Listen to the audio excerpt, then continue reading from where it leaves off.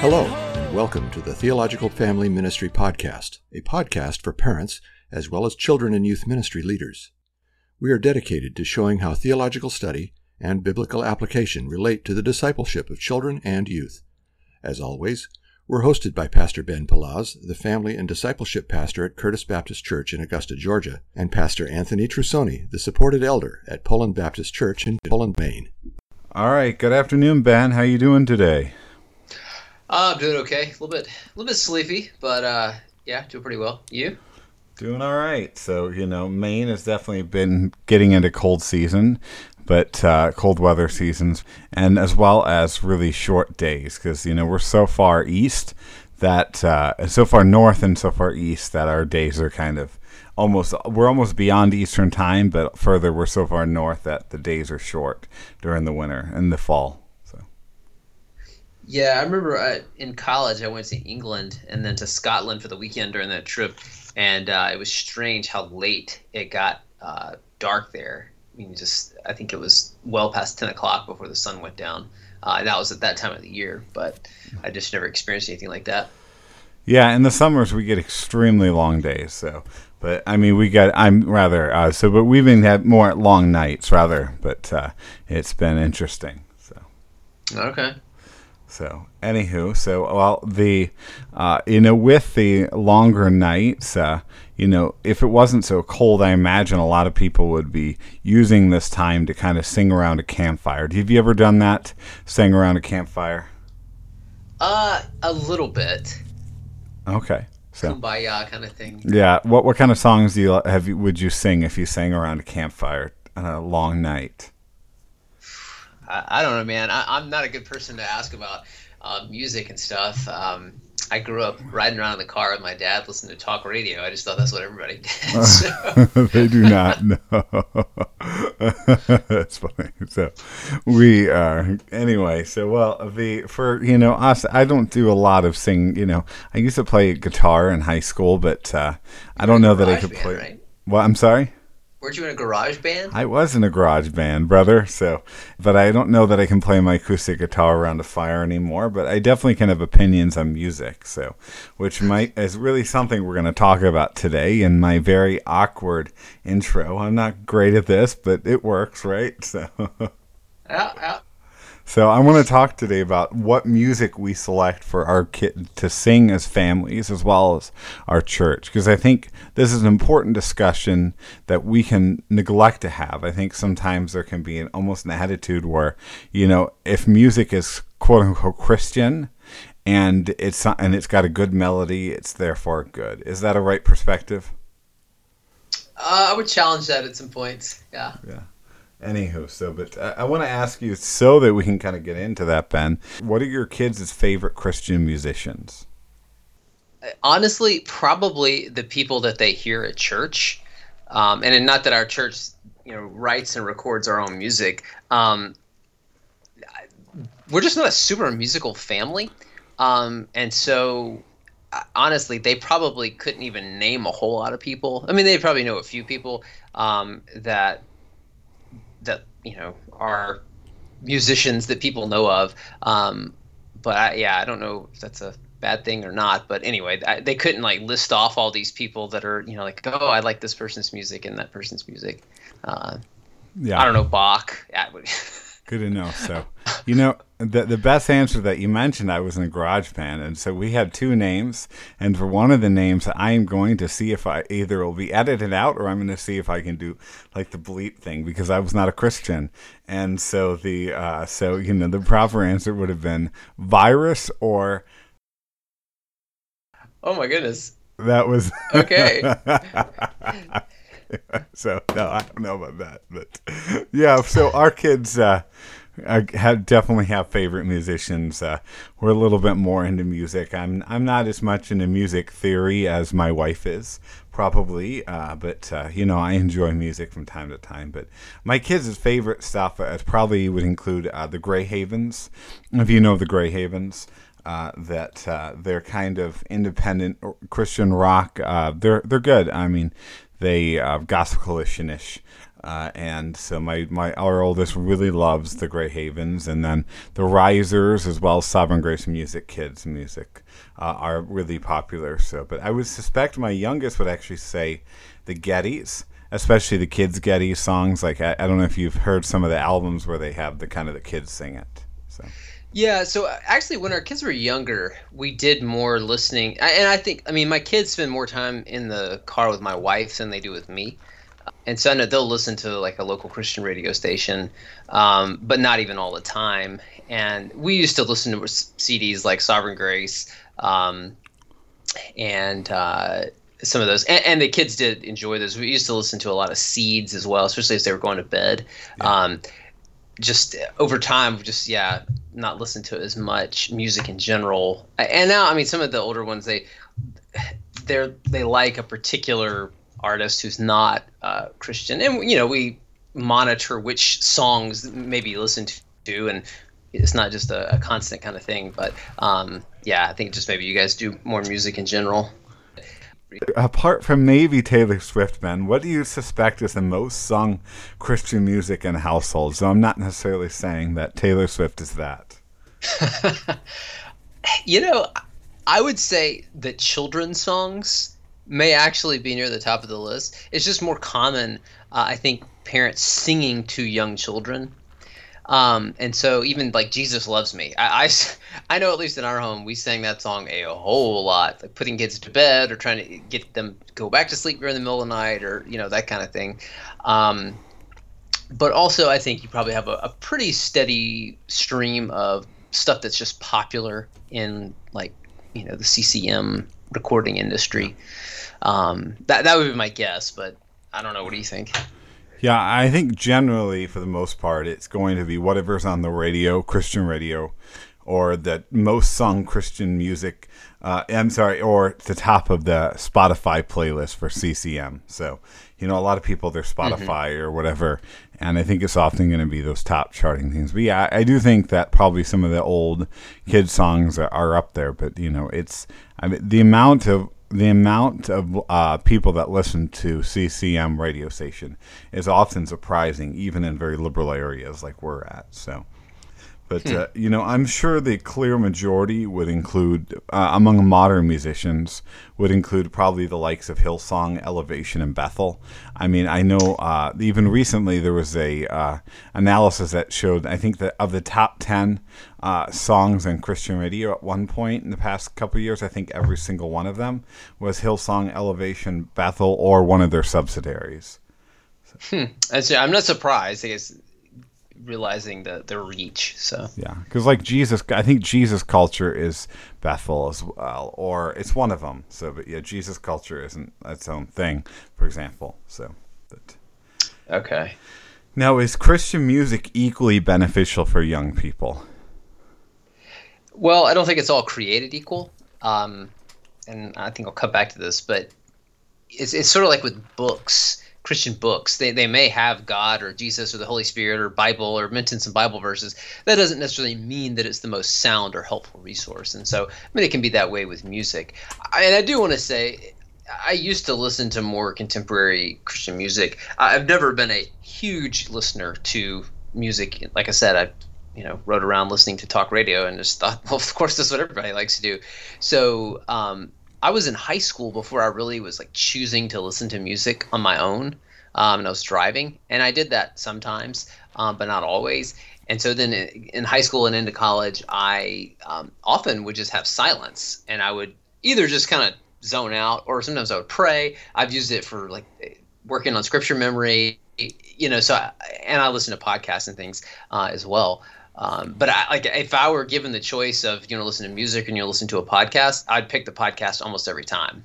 Not every single time, but like if I'm working out, even some people like, I got to have some music to pep me up. Like, nah, I just enjoy it. So, but anyway, music, and music is not all created equal.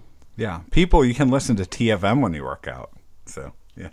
Yes, you will get pumped that way. By the way, I have listeners. I have a theory that Ben is hiding that he's secretly a massive hair band fan. So, of all those, 80s and 70s hair bands. Yeah, singing falsetto. No, I mean, I would say, and not all Christian music, quote unquote, is frankly even Christian at all. I mean, I remember there was a song on the Christian radio several years ago that basically said that Jesus' death for us shows us how worthy, even morally worthy, that we are. Because why would he die for us if we weren't something worth dying for, or something like that? And like that's not even Christianity. And but further, I mean, I think there was a couple of years ago as well. There was, a Christian artist did a cover version of a song that was popular on secular radio in the 90s from a 90s alternate rock band. It literally was just a cover of it. So not all of it really is even at all Christian.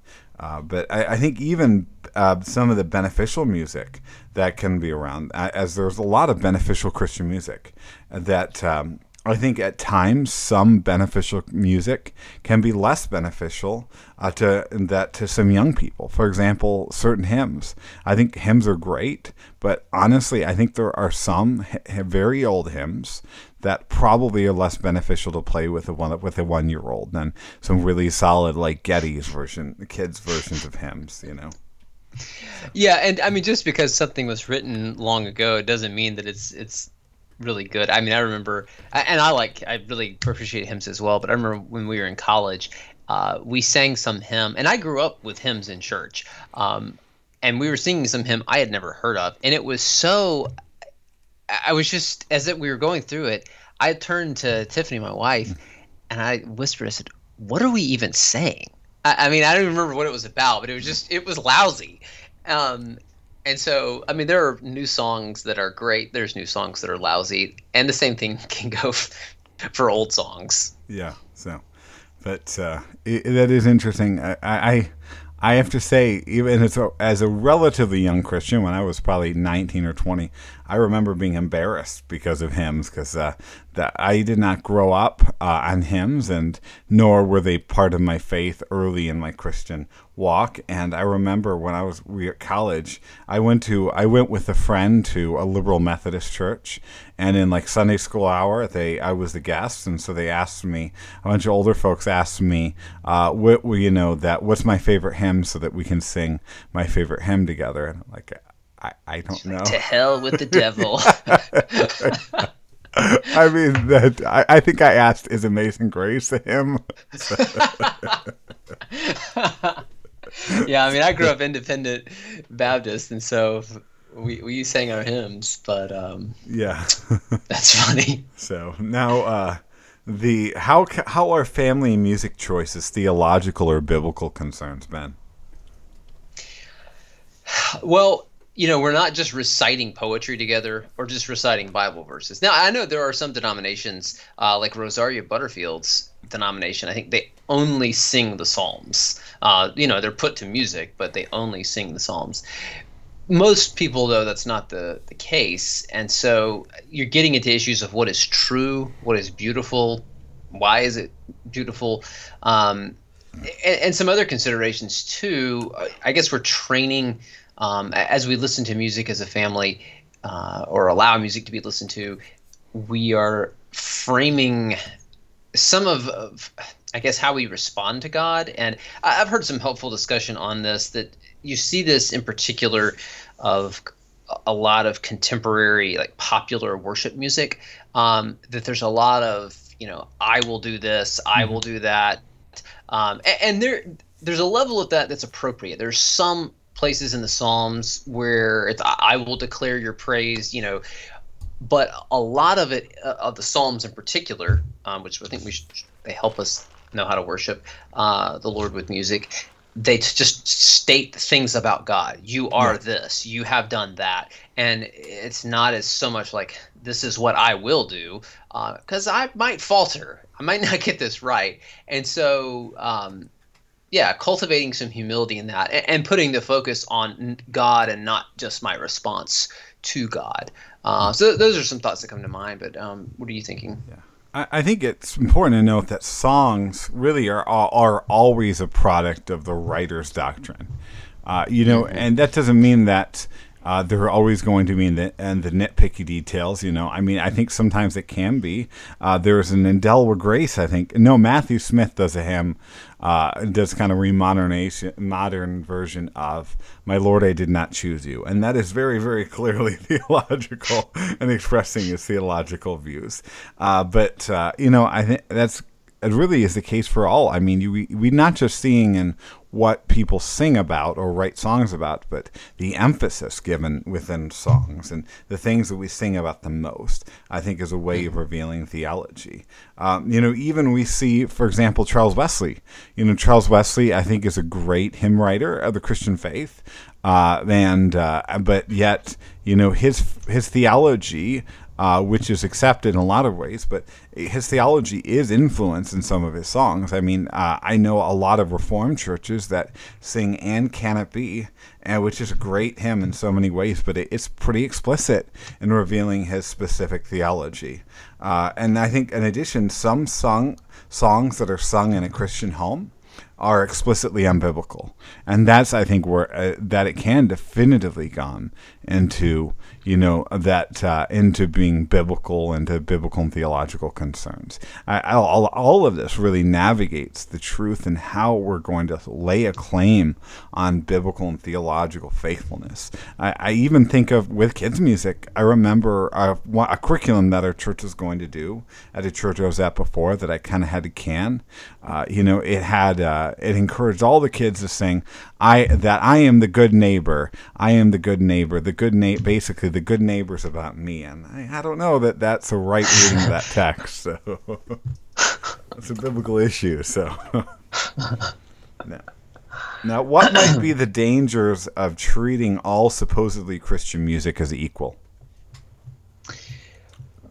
Well, it can lead to some confusion, doctrinal confusion, and just how we teach kids to think about God, or depending on what kind of music we may select or allow to be played, some confusion as to what is primary there, and this overemphasis on emotions. I mean, like, we want to engage God with our emotions. The Psalms are full of that, but we don't want just our kids to know how they should feel about God, but to know, because Paul talks about this in various places in the New Testament, like Colossians 3, that as we sing, we are, like Colossians 3:16, to let the word of Christ dwell richly among us with all wisdom, and we use psalms, hymns, and spiritual songs as we do that. And so as we sing together as a church, and again, if you're, we'll talk about this later, but if you're listening to some of those songs in your home, that is a way of instructing one another in the truth about God. And so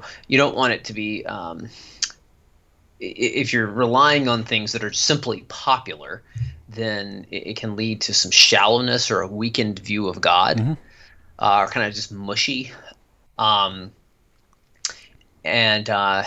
like I said with books earlier, not all books are going to be equally valuable. There's also some books out there that they have incredible content that if you were to grapple with it, it really would be good for you. But most people just can't grapple with it because they don't have the tools to do it, and that's okay. And I think, honestly, some hymns, depending on when they were written and the grammar and the syntax, sometimes they're just inaccessible for modern English speakers. They might as well be singing it in another language because it's just so dense.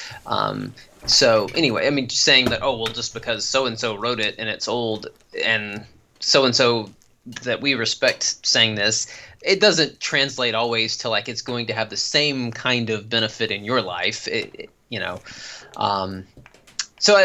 are some things I think that you ought to be aware of. I think I'd add here that if we treat all supposedly Christian music as equal, what we will certainly do is we will expose and even fund dangerous ministries. And I think that's true. That is very, very much noteworthy. People like to talk about, for example, how how little money artists get from Spotify, but they do get some, and they also get it from radio playtime. And there are ministries that Christians, most Christians that we know would say is basically heretical, that are in fact getting money from the way that Christians engage with those ministries to continue going on. And I know, for example, one ministry out of Australia that's known most for its music, the teaching has been accessed almost entirely through people getting into the music and then following through on their teachings. And further, that almost all of the money front in the organization is because of the music. And that has caused a situation where, by the way, this ministry has had its leaders fall from moral failure, but they've lost almost no resources despite losing members because of all the money from the music that keeps pumping in. So what were you going to say? Yeah, that's a legitimate thing as well. I think that, it can be enriching to false teachers. Yeah. So, but further, I think it can teach worship is really about being caught up in an emotional manipulation moment. So, the reality is that when you don't make a distinction, what you probably will end up doing is making a distinction in your reaction to the types of, notes played at certain points in music, and you'll get wrapped up in that, and it will become worship is more about an emotional manipulative experience, more about kind of tugging at your heartstrings through certain guitar chords than it's about really honoring and glorifying God. And I think this can happen especially among young people. I think a demonstration of how it can be dangerous if we don't make a distinction actually came that relatively recently I heard two men having a discussion. One of them was a pastor, and the other was very involved in his church. And both of them were just extolling how wonderful a certain quote-unquote Christian band is that I think is pretty dangerous. And they were when they were saying how wonderful they were saying that, it's just amazing when you listen to them. It's like right on the third verse, right as the bridge comes in and the third verse comes on, that the Spirit always shows up in those songs, and you can just really feel it. And that, again, I mean, that's indicative of something, because effectively what has happened from the lack of discernment has what really is just a specific, emotionally manipulative design of picking notes in the song has become the Holy Spirit's movement. Yeah, I mean, that's a good point. There is something like people who are good at composing melodies and stuff, they understand how to arrange sound in time with certain it can have certain effects on us, and God created us that way. So I think there's a balance between recognizing that and using it as a weapon. That's not when the Holy Spirit shows up, though. No, I get that, but I mean, just realize like God has made us to respond in certain ways. Yeah, I mean, people can have emotional responses to music with no words. And so what do we do with that wisely, as opposed to just okay, this is like the Holy Spirit's his entrance cue. Exactly. Yeah, he's getting hyped up in the back. He's like, all right, there we go. Well, who impacts what music, especially Christian music, that kids like, Ben? I guess when they're really young, their parents. With time, they begin to develop their own taste and interests, and so if friends play into that. I think people at church, whether what's sung at church or what is being listened to by other people, and it can just, depending on how they're accessing music, it can just be algorithms. Yeah. So that's true. So Jeff Bezos is doing it for him, right? Amazon Music. Math is doing it. Yeah. So I'd put parents, their friends, frankly, a DJ and a Christian radio station that probably doesn't have a theology degree, and their church. But I think sometimes actually it can be other sources for example, that I have actually used Christian biblical counseling. I'm a biblical counselor now, and I've been a biblical counselor, but now I'm a certified one. And sometimes that has been actually a source that people get access to good really heart-helping, encouraging music that is going to reinforce truths in their faith. So, Now, how do Christian families show discernment in Christian music choices? How can they do that? I think you want to listen, and this can be with other kinds of media that you take in, whether it's watching stuff, videos, books, but do it reflectively and ask, okay, is it telling me things that are true? And I know, I mean, it can be easy to find plenty of errors in sort of what's popular in Christian music, and it's out there, so I'm not denying it. Yeah. But I read an article one time by Trevin Wax. You know who that is, right? Yeah. He was an editor for Gospel Coalition, right? Yeah, he's got a blog for Gospel Coalition, and he did a lot of stuff with Lifeway. Got pretty high up with like Bible publishing and stuff, and then does something with helping to resource church planners and stuff for the North American Mission Board now. He is a trained theologian, and he said he did an exercise where for like an hour, I think it was, he listened to contemporary Christian music. And he said, yeah, there was some stuff that wasn't very good. He said, but here's some things I learned about what God is like. And he listed out, there was a lot of things that were true and good. And so I don't want to just harp on, it's all bad. But you do want to listen with discernment and think, okay, is that accurate or is that kind of squishy? Just asking good questions of it and not just going into neutral as you listen. I think also don't just let Jeff Bezos or whoever else let the math formulas determine what you listen to all the time. Be a little more selective, and those are some things that can help that you're doing it with a mind engaged as opposed to just waiting for the third verse and the bridge and the Holy Spirit to enter. So that's good. I don't want to give hard and fast rules, especially when it's not at church here. I think actually probably there's an argument for making greater discernment decisions for what's sung at church than there is for what's sung at home. Would you agree with that at all, Ben? I do. Yeah, I think so. Yeah, I think in some ways what's sung at church is more of an endorsement than necessarily what can kind of be on repeat in the house. And I think we all know that to a degree because, so many of us, I listen to Bob Dylan at home all the time, and I think that you would question me if I start belting out some Bob Dylan, singing a hurricane at church.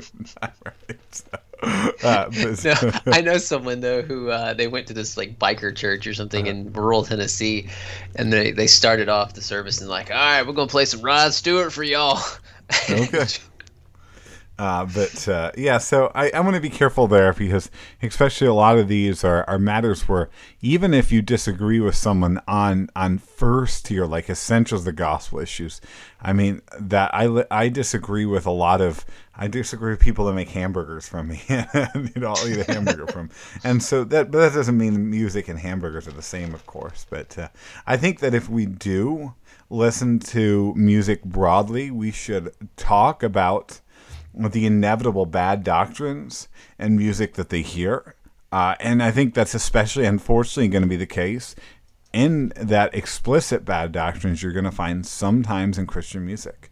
And also in popular music, because, we were talking about one aspect in which that comes in. We see kind of a narcissism in a lot of popular music. And so we need to talk about wrong and unbiblical teachings in any kind of music that our kids hear. And I think if we're not willing to do that, then maybe we need to be a little more selective. But we should do that nonetheless. I would consider shutting the door. Possibly. I would just personally consider shutting the door in my household to heretical ministries a bit more consistently. So, to be frank, in our household, that, we don't, we really try to be selective more than most families, more than I would really require anyone be. We just don't want I think Bethel, for example, is explicitly heretical. I think that they're teaching another gospel. And so I don't want our kids to get excited about Bethel music because I think it's just something that's not going to be beneficial for their soul, especially even if the song's great. I think there's a real chance that will influence what kind of church they look to, and it will influence what the legitimacy they see on those kinds of teachings. So. Mm-hmm. Now, how can churches help young people value sound and biblically informed music? Well, you just talked about, the family setting versus the gathered church setting, and I think here that does come into play. That it's not just, "Hey man, that's a good song, that bridge is really kicking," or whatever. But you're careful about the songs that are being selected, and who's selecting them, and what kind of input they're getting, or accountability, or however that works, because it's going to be different in different kinds of churches, as far as who is responsible for that part of it.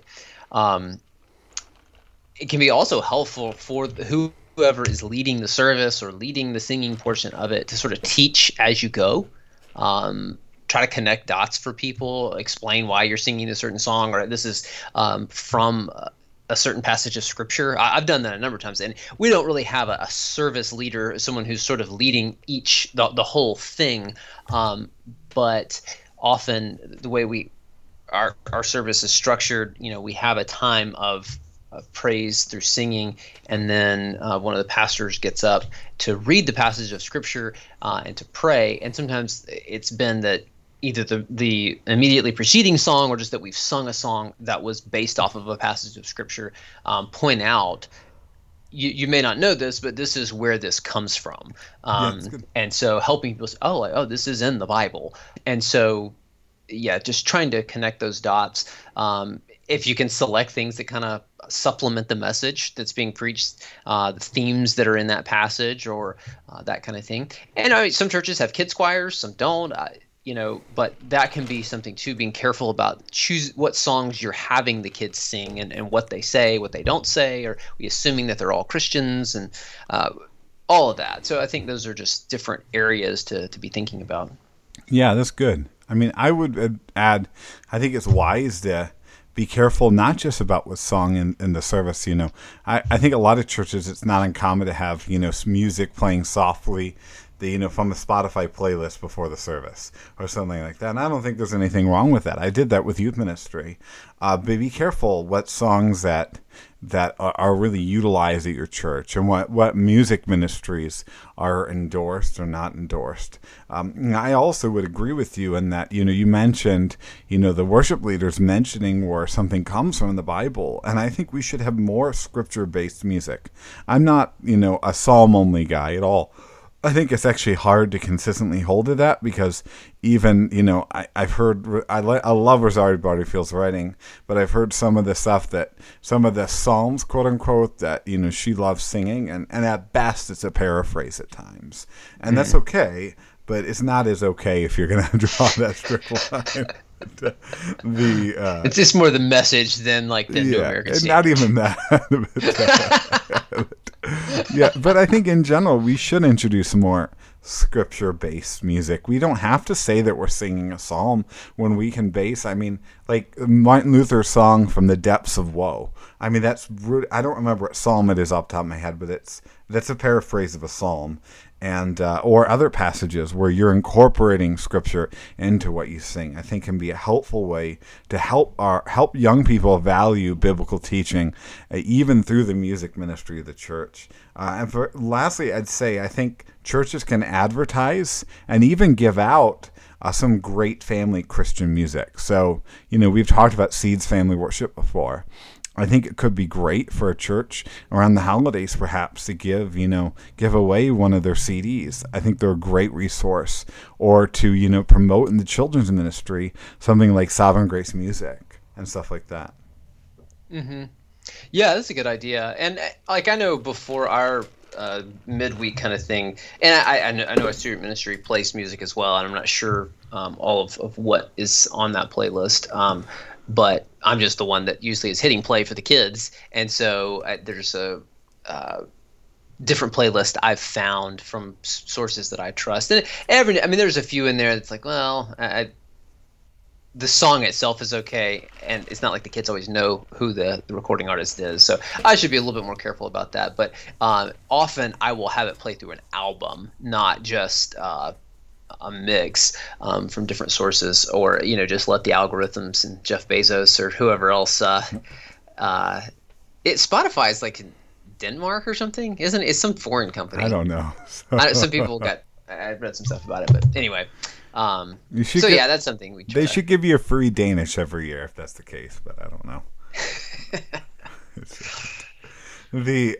Should there be a connection between what we sing in the car and what we sing in the worship service, though? I think it can be something helpful to help them internalize it better. I like to observe my kids from time. I like to look around a lot while we're singing at church. These are the people I'm living the Christian life with, and sometimes it's very encouraging. You see an older person singing, and it's clearly not a song that they would know, like that they're probably not listening to it on their Spotify app. But they're trying to sing along, and also seeing younger people sing an older hymn that we're doing. I find that encouraging in it. So, and I've told people before, like if I'm looking around, it's not because I'm bored or something. I just like to see, what people are doing in the service, and I try to take a peek at my kids. And I noticed my son, he can read some, like simple stuff, but he certainly can't read all the words on the screen.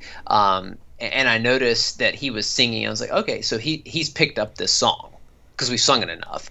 And I'm not sure if it's just from at church or if it's been when he's riding around with his mom or what.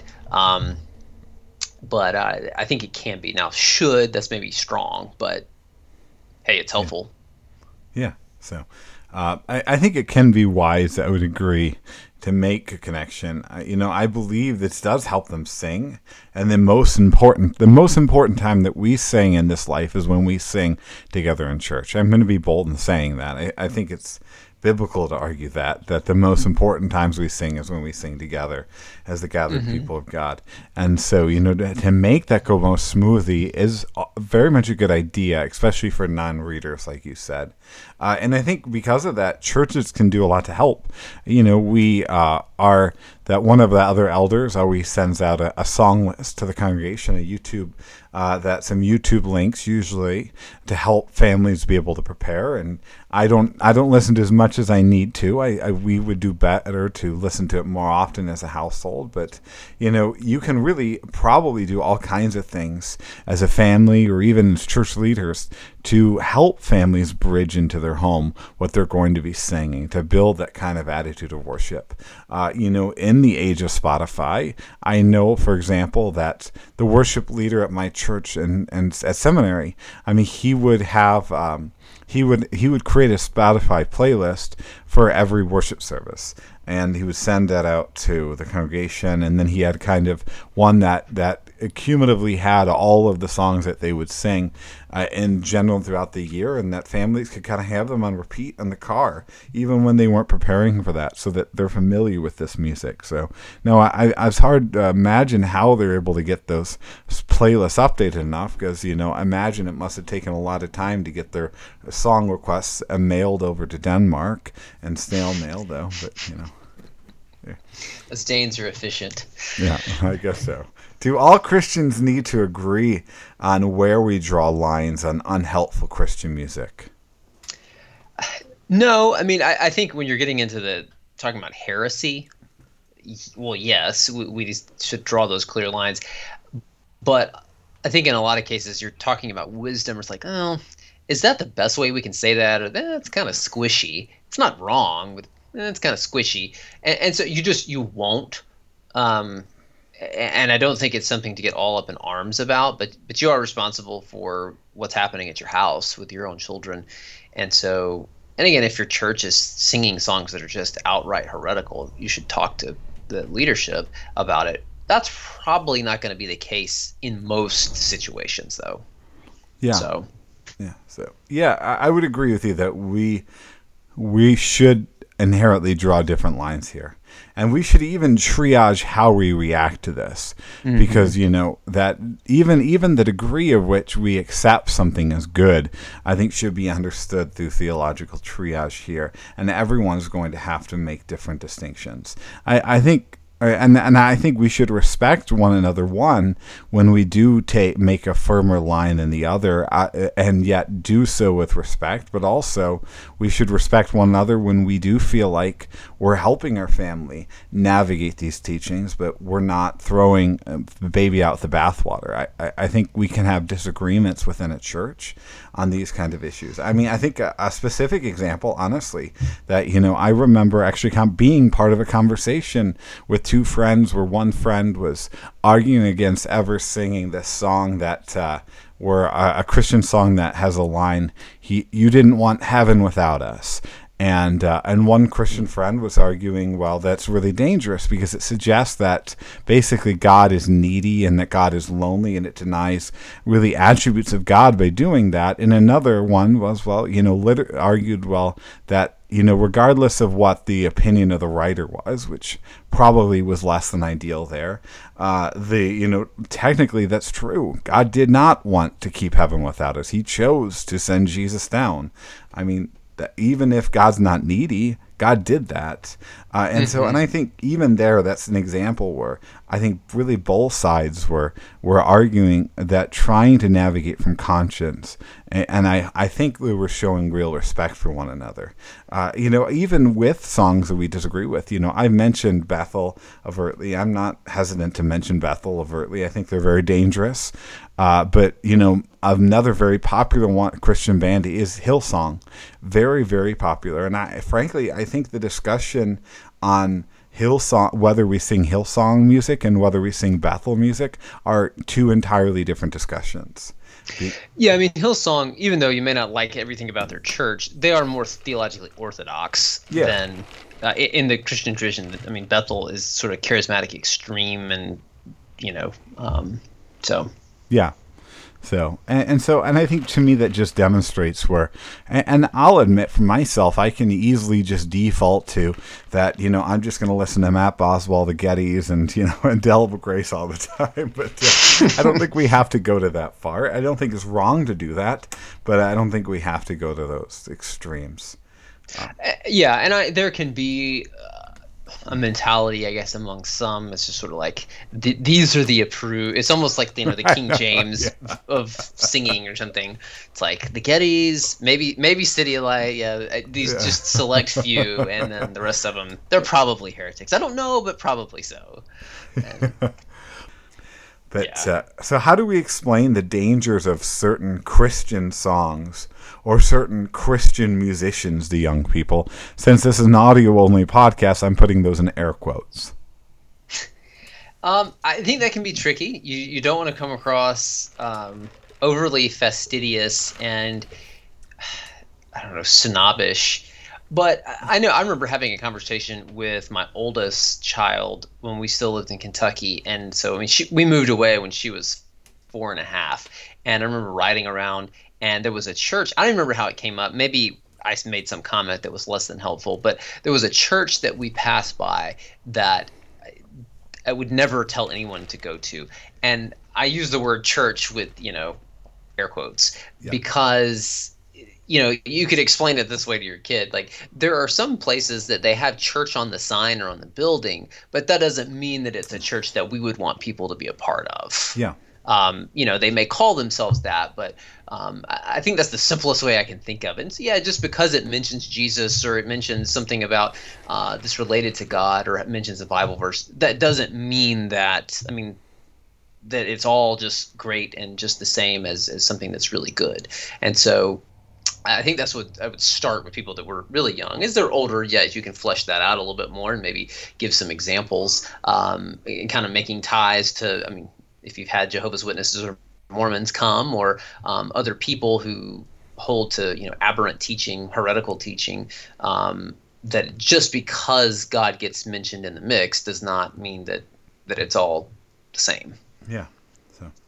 Yeah, I would agree with much of that. I would add that we should acknowledge the good parts of what they like. Even, if our kid comes home and they're singing on repeat because they were at a Christian friend's house, something that we are not going to endorse, I think it's wise to acknowledge why they like it, even if we're going to disagree with something, even if we're going to encourage restricting something.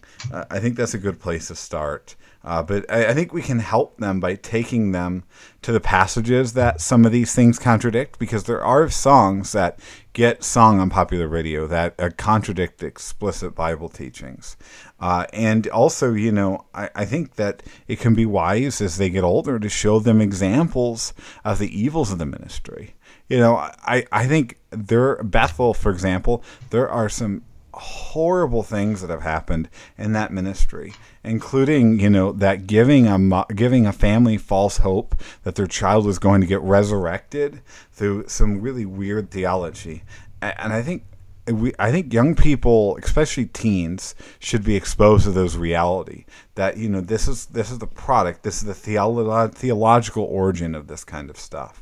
But and then lastly, I would say that we should show them that there are other groups that might accomplish some of what they like, some of this kind of feel without having to make those compromises. And so actually, I think that's part of why I've seen City of Light has become so popular lately in some circles. And I think in part they do a lot of that same style of music that some less than orthodox groups do, but they do it in a way that I think is helpful. And so I think introducing some good stuff can be helpful. Mm-hmm. Yeah, it's good. Good advice. Now, what are some consistently good sources for family worship or family commute music? Well, different groups out there, different ministries, and I've seen this just for an example, not to say that they're the only reliable source, but just they are a reliable source. I've seen playlists put out by the Gospel Coalition, but there are others who might do that on, say, Spotify and other popular streaming services. And I mean, you could go old school and just like get an album or a CD or whatever, do it digitally. I mean, my cars still have a CD player in them, but that can be a way of doing it. But I mean, a lot of people are streaming stuff. I do personally like City Alight. Yeah, me too. And we sing some of theirs here in our church. The Gettys are good. Now, not everybody. Some people, they don't like their style as much. They feel it's a little bit older. I mean, we're not talking like Lawrence Welk, age kind of stuff. But as far as like younger people, and you talked about the feel of City of Light, so they are probably a more theologically rich offering from Australia, if you want to go, down under. Though I will say, and I'm not a fan of. What's the one? Hillsong. I was like City on a Hill, Hillsong. Though there are some songs from Hillsong that I do appreciate, and I like a good bit. But on the whole, I'm not like a woo Hillsong. They can be good. I know you like Indelible Grace. I've really listened to them very little. I've listened some to Sandra McCracken a little bit. Yeah, Sandra McCracken's great. She's a very good songwriter. Her style is pretty folksy, so everybody may not like that. The Bob Dylan fan here is smiling. It's not quite. I'm overstating this, but it's like asking a vegetarian, like, so what are good steakhouses in your area? It's not quite that much, but yeah. So I think sometimes though, if you find people who have curated playlists and they've kind of evaluated those kinds of things, that can be helpful. But what about you, Mr. Garage Band punk rocker? Yeah, so I'm thinking often more family-based ones. I think Seeds Family Worship, again, we've mentioned the repeatedly. It's just such a great resource for learning psalms. Yeah, like Seeds. And so I think it's really helpful. I used to probably would have endorsed more as alongside them the Risers, but probably they don't really make as much music anymore because Mars Hill and other reasons. We've played that at church for the kids before, and it's very upbeat and peppy. Yeah, and there's no screaming pastor that's screaming about throwing under the bus or in the background of the music, screaming and cussing at you. I think Sovereign Grace music. I mean, Sovereign Grace music is charismatic, and so you don't have to be dangerous and be charismatic if you're charismatic. It's true, and they've had their own other stuff, not quite like Driscoll, but Yeah. I will say they have consistently put out very good music that is Yeah. theologically rich, but also good musically. I felt like. Yeah, we and family worship. We like every other night in October. We sing Reformation song by Sovereign Grace Music, and then Slugs and Bugs is a great resource as well. Randall Goodgame, I think is the name, and Andrew Peterson helps with that. That's a great resource. Even Great Kids Show. And then, I mean, the Getty Kids stuff, I think, is fantastic. Just there's some things. But we're not capping off how much, if a good Christian songwriter comes along, we're not going to say you're not allowed to be added. There is no akin to the end of Revelation for Christian music. No, thankfully not. We can still sing a new song to the Lord. And I think it's a good sign that new people come and they've experienced God's grace and they're expressing that and helping a new generation to sing. But I mean, because it's not like we're singing the songs that the apostles sang, or with the same, melodies that people in the church at Rome or the church at Antioch were singing, in AD 50. And I think it's okay. So. Yeah. So anyway, well, it's a good discussion, Ben, and